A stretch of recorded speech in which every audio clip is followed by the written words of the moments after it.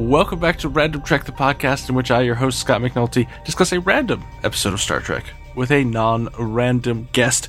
My guest tonight, or whenever you're listening to this, is a fellow incomparable panelist and host sometimes on the Incomparable Network, Don Melton. Don, thank you for joining me. Howdy. Thanks for the invite. I appreciate it. I'm excited. And I don't think I'm ever a host. I'm always a co-host or that annoying guy who talks too much.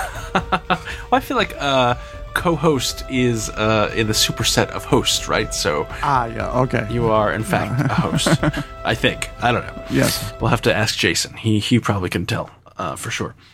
But before we jump into Star Trek, which we're going to, do you want to tell the people a little bit about yourself, Don? Or do you want to be a man of mystery? Well, they can guess, I suppose. I'm just an old retired guy, basically just this curmudgeon that lurks around on the Incomparable Network. I used to work at the fruit company in Cupertino and did some stuff there, like Safari and WebKit, stuff like that. Just little things like that.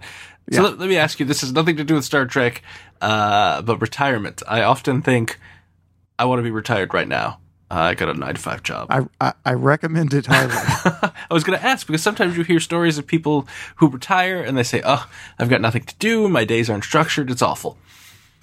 No, well, as you well know, I was playing World of Warcraft when you pinged me on Incomparable, so I have plenty of stuff to waste my time. I had absolutely no problem retiring 5.5 years ago.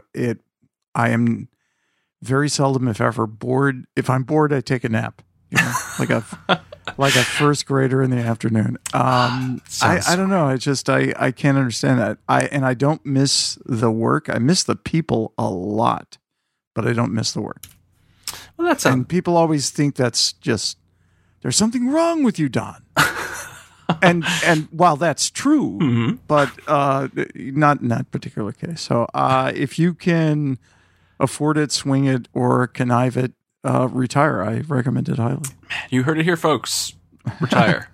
I would like to retire, but I sometimes fear that I will never retire, which is sad. But let's not dwell on that sad fact of my life and talk about Star Trek. Yes, which is less sad, generally. So Don, we talked a little bit, so I know the answer to this question already, but I'm going to ask it anyway. Would you consider yourself a Star Trek fan? Oh, sure. Am I a crazy babbling fanatic? No, I met people like that back in the 70s. My introduction to real Star Trek fandom was at, I think, the second or third San Diego Comic-Con, back when it was still a Comic-Con and it wasn't like a media thing that's going on. Like I believe it will be next week. I don't go anymore, but I remember two guys who showed up at the Comic-Con dressed as Kirk and Spock, and they were pretty damn convincing. And they had an Econoline van painted to look like shuttlecraft. As you do. As you do. And I went, okay, I really like the show, but that's pretty extreme. And I think that was I think it was the third Comic-Con where DC Fontana came and showed the intro to the Star Trek animated series for everybody. And she had to play it like 10 times because everybody in the room, so like only 100, 125 people. There weren't a lot of people at Comic-Con back in those days. Just went bat crazy. I mean, they were, they thought it was, and I thought it was really cool. I had watched what we call it now, the original series. Back then, we just called it Star Trek, TOS, the original series. I had watched it live on very bad TVs back in the 60s. And when I could, I wasn't able to watch every episode first run because my parents, particularly my mom, did not approve of that stuff. So I had to sneak around and do all kinds of crazy to see the show. Was it too violent, too racy, too strange? It was too different. It was one of those things. And so, she was worried about the the influence. Plus, you had to stay up late to see it. I mean, I was when did Star Trek came out? I was 67, right? 66 or 67. Yes. And I was only like 10 years old, and so I still had a curfew.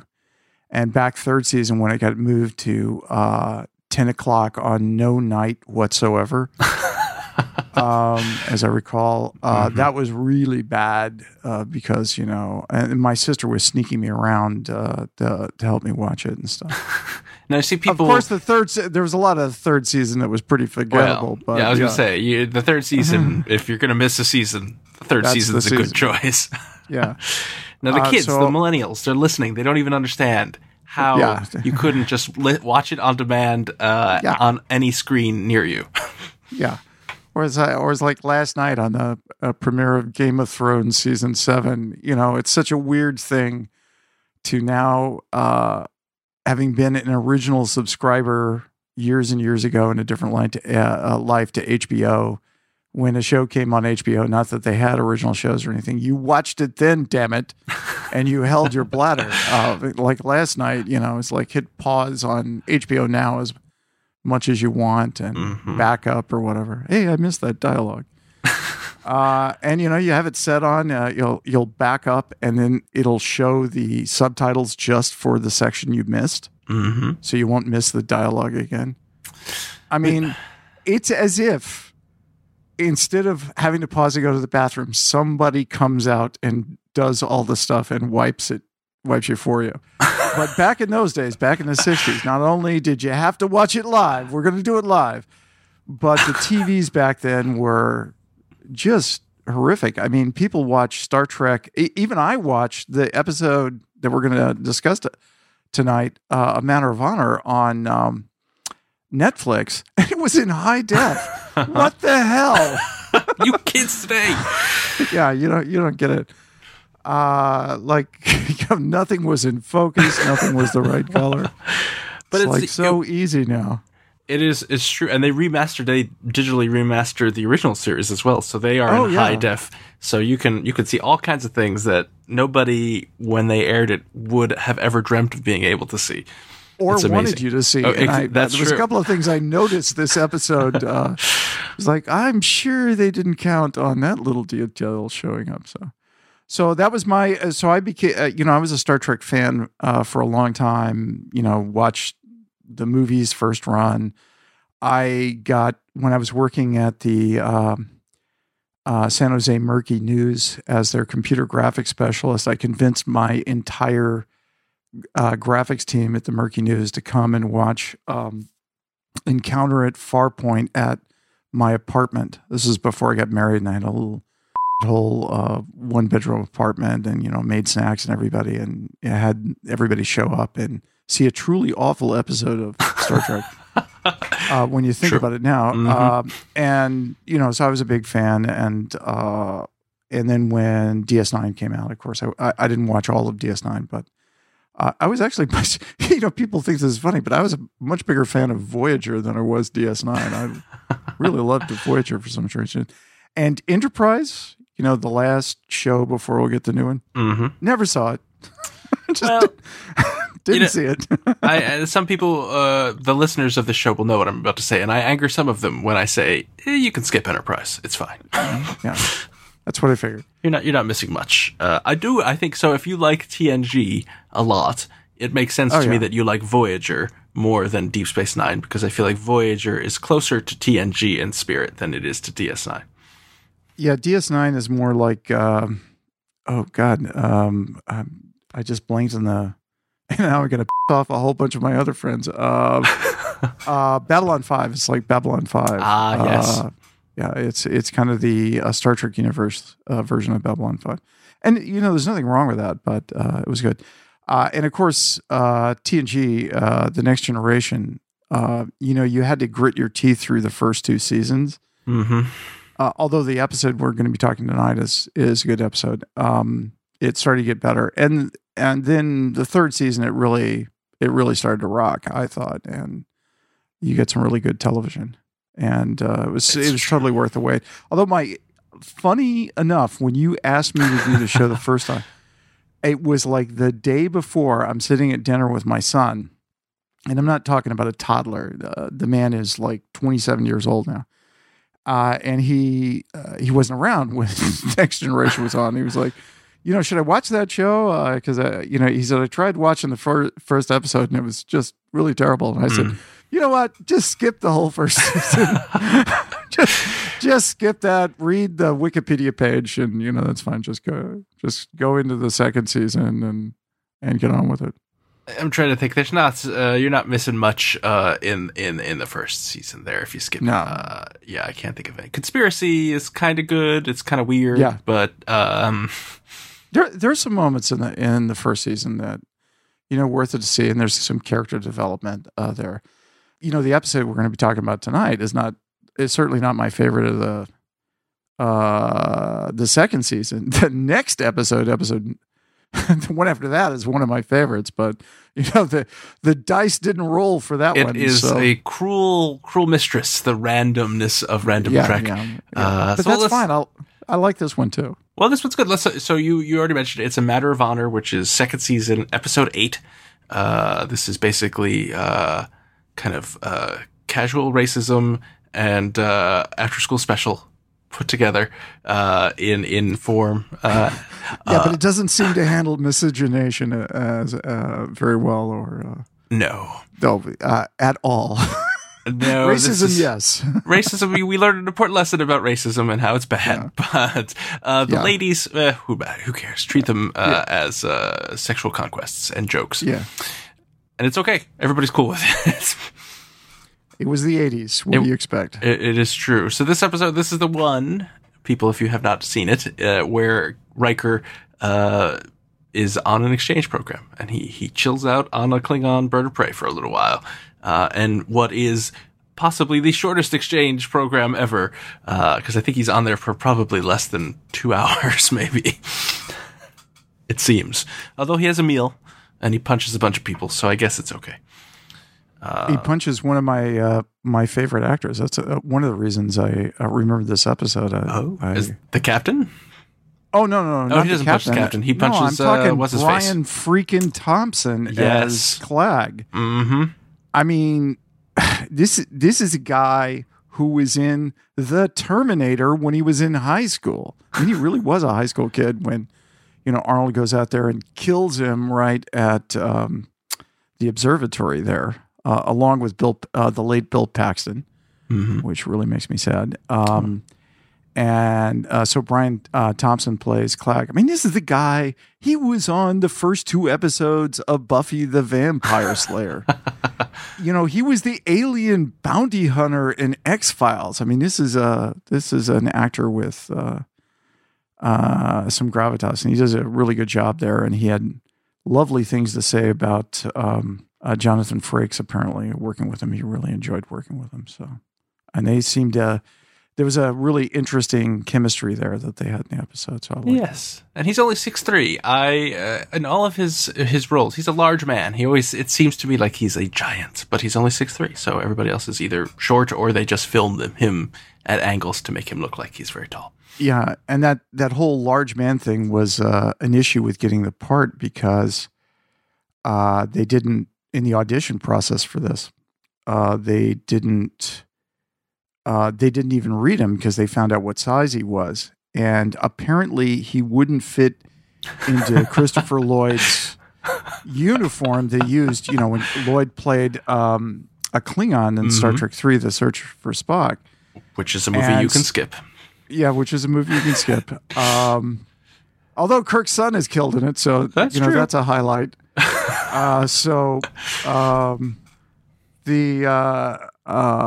I thought Christopher Lloyd's performance was actually interesting part for Lloyd. But anyway, he got really annoyed and he called his agent and said, hey, can you call the Star Trek people and ask them who's casting this show, the directors and producers or the wardrobe department?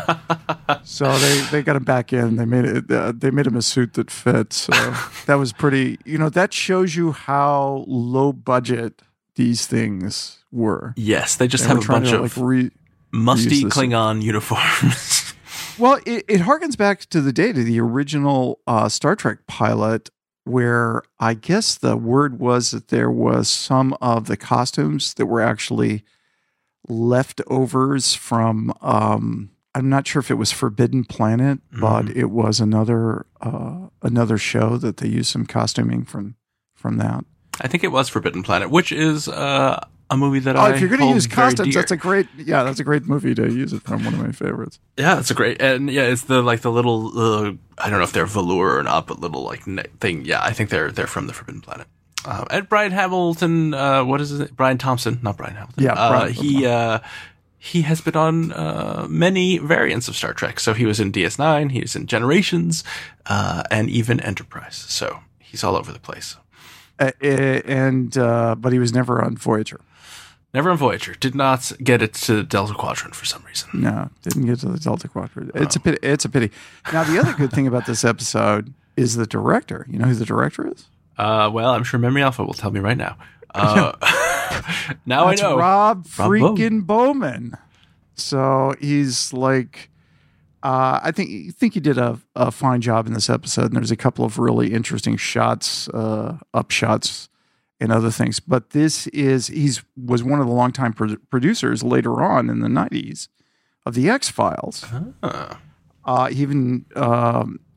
But he directed several episodes, including one of my favorites, one of the 4 Darren Morgan penned episodes of the X-Files, Jose Chung's From Outer Space. Oh man, that is probably my favorite X-Files episode. It's right there for me, right behind Clyde Bruckman's Final Repose, but yeah, number 2. And he also directed the original pilot to The Lone Gunman, which was the X-Files spinoff. The spinoff. And he's directed other things, like he's directed The Night Stalker. He's he's a working director. He's a working director. So and he directed the X-Files movie, apparently. Yes, he did. The internet tells me, so it must be true. Yeah. Fight the Future. I remember, this has nothing to do with Star Trek, but I went to see the X-Files Fight the Future movie in the movie theater. Now, I've never been the biggest X-Files fan. I like the X-Files. When I was in college, my girlfriend was crazy about the X-Files. So I would watch it I think it was on Sundays. Every Sunday we'd watch the X-Files, like clockwork. I found the movie to be a disappointment. Oh, yeah. And so did my wife, who was a big X-Files fan. She was a huge X-Files fan. She watched every damn episode of the X-Files, even all the bad ones. And so she was like, after the movie, she was like, what the hell was that? That was what I said. And I can only imagine being a giant X-Files fan and seeing that, because much like Star Trek, right? You're so excited. You're going to see this movie, and it's sad. Yeah, it was not good. But anyway, back to the matter of honor. Yes, this episode, I think, is not bad. It's certainly one of the highlights of season 2. It has very good moments. And speaking of casting, so that we have Mordok. He's great. Or no, it's actually Mendon, who is a like a cluster mate or something of Mordok, who was on an episode I will find the name of the episode right now, because somebody is season 1, right? Yes, a season 1 episode, Coming of Age, I believe. Yeah. And I read a little thing where the actor got a call and said, "Hey, we want you to be back on, this episode in season 2." And he was like, "Great, they must have loved what I did. This is fantastic. My career is taken off." He got there and he realized that they wanted him because they had already made the prosthesis for him last time, and they didn't want to spend the money to make another one. So, I said, the sky's the limit on the budget. That's right. Now, he did a really good job. I'm not saying it was good for them. He did a really good job. And by the way, I must say the alien makeup that they did for him, and the really interesting atmosphere augmentation device, I just thought that was so cool. With the scrutiny of high definition, his makeup does not hold up nearly as well as it did on my old television back in the 80s, but it's still pretty good. But it was a really interesting design. I like that.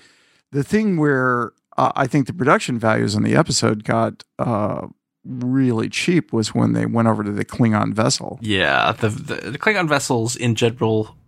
Now, I don't know if it is a choice on their part to make them seem like they are just kind of slipshod and worn and kind of like, it feels like, in Star Wars, when you go on to like the Millennium Falcon, it's beat up, it's going to fall apart.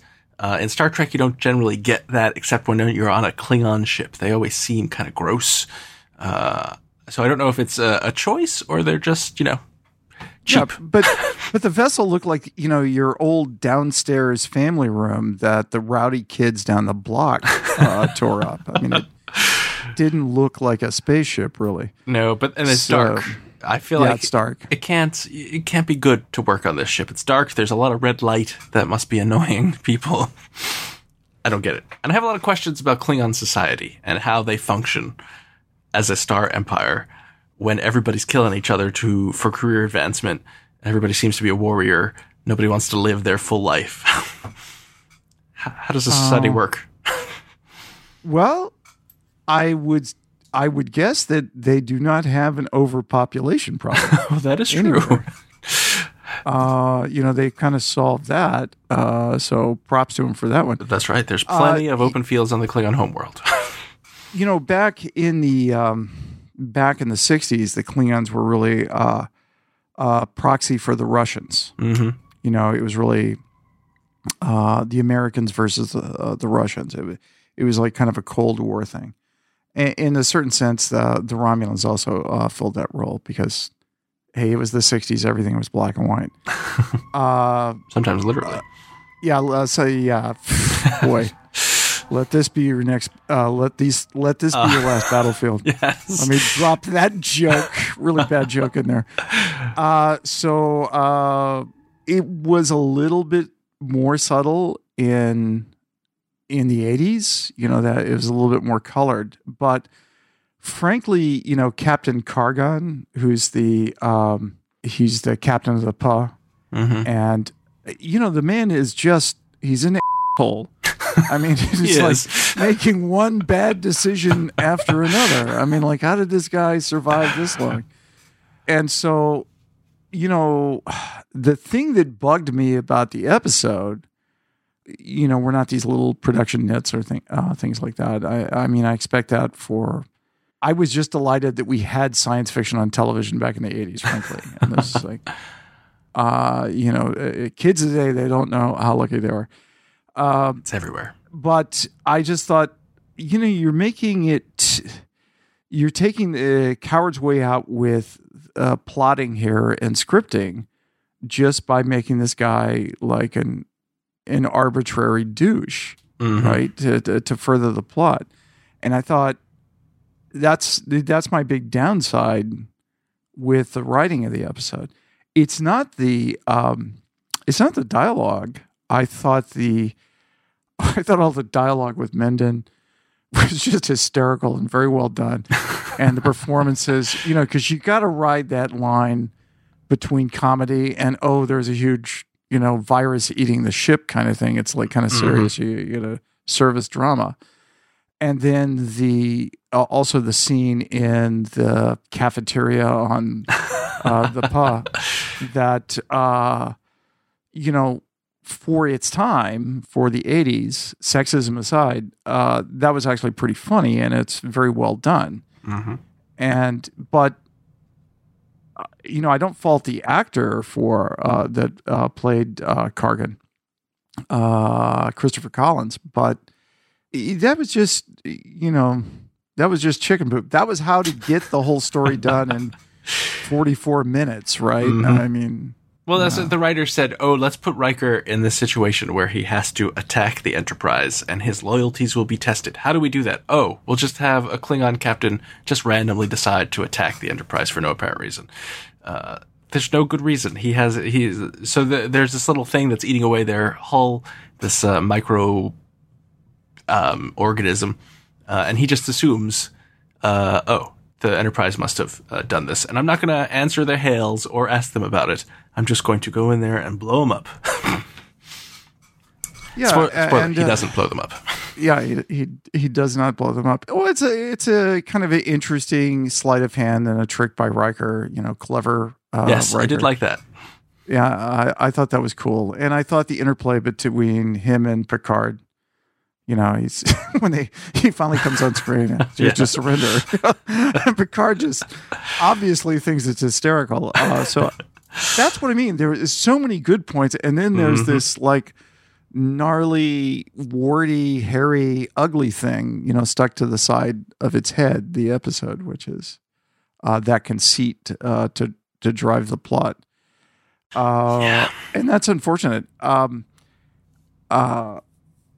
But generally, you get some good character development, and you get some good dialogue. You've kind of, I don't know if this is the first time you find out this about Riker, because they actually hinted at this in the pilot, in the first 2 episodes of season 1, and I think again sometime in season 1. But my memory fails me. I'm old.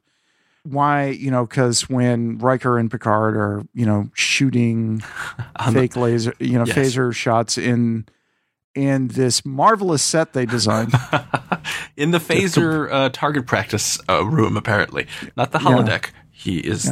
There's apparently a room that's just for phaser target practice. Danger. So we're being facetious. If you haven't seen the episode yet, it's an all black room. They're just standing in a circle, faking firing in the distance or whatever. So it's pretty cheesy. Mm-hmm. But anyway, Riker says that he wants to do it because nobody's ever done it before. Mm-hmm. I mean, you can tell it's an interesting aspect of the character. One of the reasons that he does these things is he likes to take these risks. That's why he loves leading the away team, right? That's true. He's usually out of his chair before Captain Picard can say, "Will, take it. Let's go down there."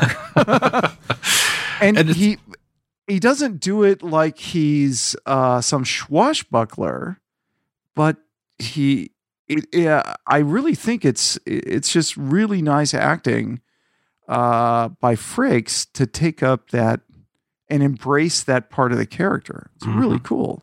Well, it's long kind of, this is not my theory, this is a widely held theory, that the writers, when they were coming up with Picard and Riker, they were kind of like, well, let's take Captain Kirk and kind of split him in half and give Picard kind of his thoughtful, diplomatic, kind of father figure-y thing that Kirk every once in a while showed, and give Riker everything else.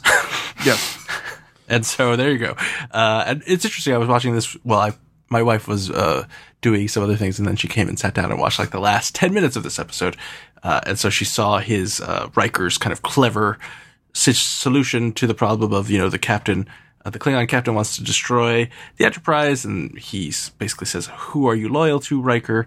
And Riker's like, "Well, I will follow your orders, but I won't give you the secrets to how to defeat the Enterprise." And the Klingon's like, "Good, that was a test. If you were going to give me the secrets, I would have killed you." Blah blah blah. And we had learned that the way that people rise through the ranks in Klingon vessels is they assassinate their officers in front of them. So Riker wants to get rid of the captain. What should he do? He should kill him, but he doesn't. He says, "Don't shoot your weapons until you're within 40,000 meters of the Enterprise," which also we then find out happens to be the range of their transporters. And then Riker takes this little transponder that he was surreptitiously given by Worf, because they're cloaked. And of course he gives it to the captain's like, "Is that a weapon?" And Riker's like, "No, why don't you check it out?" And he looks at it and he's transported onto the Enterprise. Problem solved. And my wife Marisa turned to me and said, "Hey, Riker's like the anti-Kirk. He used a clever little solution for that." To which I said, "I think that's kind of a Kirkian solution, really." He didn't. I agree with you. Yeah, because he's like, he kind of gamed the system, and her point was that she thought Kirk would have either kind of punched the captain or seduced someone, which also valid. Not much seduction in this episode. Well, he did wind up punching somebody early in the episode. She should have watched more of the episode. I know, she missed the punch. And the part where he asked if he was supposed to sleep with one or two of the Klingon women. Which is a problematic. Kirkian. Yes, but that is Kirkian. Kirkian, yes. Oh boy! But at least there are women on the the Klingon ship. Cold comfort, I know, to the women who are listening, because the women officers don't do much except want to sleep with Riker. But what can you do? They're liberated Klingon women. They can sleep with whoever they want. That's what I say. Yes. We'll see where that goes. But it was we're making fun of the subtle misogyny back then, but really and truly, that is a step up from the original series. Oh God, yes. So at least progress. Keep that in mind. So yes, and because it is still by our standards misogynistic, right? But they flip it, because the Klingon women are the ones that are looking at Riker as kind of a sex object and wondering if he can survive an encounter with them. Whereas if it was the original series, it totally would have been through the lens of Kirk, and he would have been sizing up those ladies. So still problematic, but we're making progress. And making progress, and hopefully the new series that's coming out, where I'm actually looking forward to that one. Like I said, I skipped Enterprise, but I may have to actually subscribe to the damn CBS streaming service for that. That's how they get you. Yeah, that's how they'll get my wife and I. She's like, not another damn service. So as long as we keep going forward truly into the Star Trek future this way, that would be really nice. So we'll see. I agree. And I have high hopes for the new one too. But, I thought this was it's not like The Measure of a Man, which is the next episode, which was truly a stunning and I think well-written episode. I thought that this was interesting in terms of setting the stage for the exploration of Klingon culture later in the Next Generation, which they did a lot of starting in season 4. Am I right? Season 3 or season 4? That they started doing a lot of. And so this gets you into that. The other thing is, I thought it was great character development for Commander Riker. And I thought it was very interesting for the character of Wesley, because here's an episode where you don't want to swat Wesley, right? You want to swat the other guy. Yeah, you want to swat the other guy. So I thought that was really nice. And they got him to act, he was allowed to act like an adult. Mm-hmm. In fact, Will Wheaton has commented that working with Rob Bowman, the director, was a delight, because on set, Bowman treated him like an adult and gave him the leeway to do a few things there. So I thought those two things were really good for laying the groundwork of stuff later on. Yes, I mean, Wesley, I don't say this often, but Wesley had some good moments in this episode, because he gets to kind of pull Mendon aside and say, I know you're super excited to be on the Enterprise, but, kind of just follow the rules. You made a mistake. It's okay. Captain Picard kind of berated you a little bit, but that doesn't mean that you shouldn't try again. Just follow the rules and you'll be all right. Which was nice of Wesley to do. And I agree with you. So one of the best things about this episode, so for up until this point, the only Klingon we've really seen a lot of is Worf, who's a great character, but he had a great line in this episode. Impress me. Yes. After Picard gives Mendon the use the chain of that's right. command. I was just dying laughing there. And you could see Mendon kind of just quaking in fear.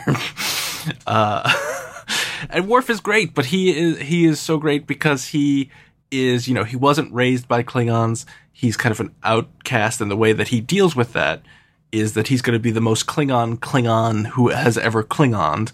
So he's going to know everything. He's going to adhere to everything. He knows everything about Klingon culture. And so he tells Riker that, he's like, I know everything. Ask me any questions. Riker has a couple questions. And then Riker, of course, goes off and on a whole ship full of Klingons. And he discovers, there's a great line where he said, I didn't realize that Klingons laughed. Yeah. You had a sense of humor. That's right, which is great. The only Klingon he knows doesn't have a sense of humor. That's right. Worf, I don't know if I've ever seen Worf. Actually, he has laughed, I believe. But I will say Klingons laugh, at least the Klingons on this ship, a little oddly, but heartfully. So they're hearty laughers. The interesting thing about the scene in the mess hall, especially with Clag, Clag is jerking Riker's chain at first, talking about one of the, if he can't eat the food, they'll have somebody give him essentially mother's milk. Riker actually laughs at the joke, which is grotesque, but later on makes a joke and gets Clag laughing at it, right? Mm-hmm. So it's that interplay and the idea that you can go and learn something from other cultures and not only embrace the differences, but you can embrace the similarities. Exactly. And I think that is a scene I don't love, but I think kind of also does the same thing as when Riker's in 10 Forward and is eating all kinds of Klingon stuff. And Dr. Pulaski comes by and Captain Picard come by, and they're basically all disgusted by the Klingon food. But Riker is just eating it with with gusto. Yes. He's loving it. And I thought, well, there you go. That's how you should That's what I get to the whole adventurousness of the man. So he's like, give it all to me. And some of that food didn't look very good, but I'm not a very adventurous eater. So I will cop to that right now. And there was another thing I wanted to mention, and I can't remember what it was, so I won't mention it. But yeah, I think that this episode, teaches us. Oh, I remember what it is. So the only other weird thing I thought was, so Riker, he goes onto the Klingon ship. Everybody's talking in English or whatever they speak. I assume it's English. Then there's a moment where Clang says basically to the captain, I don't trust him, but he says it in Klingon, and the captain says, speak their language. And I thought to myself, that's kind of the height of arrogance, to be the only person who is not a Klingon on a Klingon ship and not bother to somehow learn or bring a translator with you, so everybody else has to speak the language that you speak. Yeah, that's also lazy writing. Well, that's true too. I agree. That's the real reason. But I was like, man, Riker, you could have just brought like a universal translator or something so everyone does not have to speak English for you. Although kudos to the Klingon educational system, because apparently everybody knows Klingon and English at the very least. So they're doing something right. Well, it's kind of like the internet. I mean, English is the language of the internet for good or ill. That is true. So yeah, English is the language of the internet, German is the language of science, and Klingon is the language of combat. That's what we learned. So yeah, I think I can sum it up for both of us, if I will be so bold as to say, well, this is not probably in either of our top 10 TNG episodes. It is certainly one of the better season 2 episodes, and lays a lot of groundwork for interesting stuff for later seasons. Yeah. No, it is certainly worth watching, and now with the advent of Netflix, you don't have to torment yourself by waiting through 15 minutes worth of commercials to see the whole thing. Yes, well, and Don, thank you so much for joining me and going down kind of Star Trek memory lane and helping and sharing your love of Star Trek and all things television. Certainly, thank you so much for the invitation. I really appreciate it.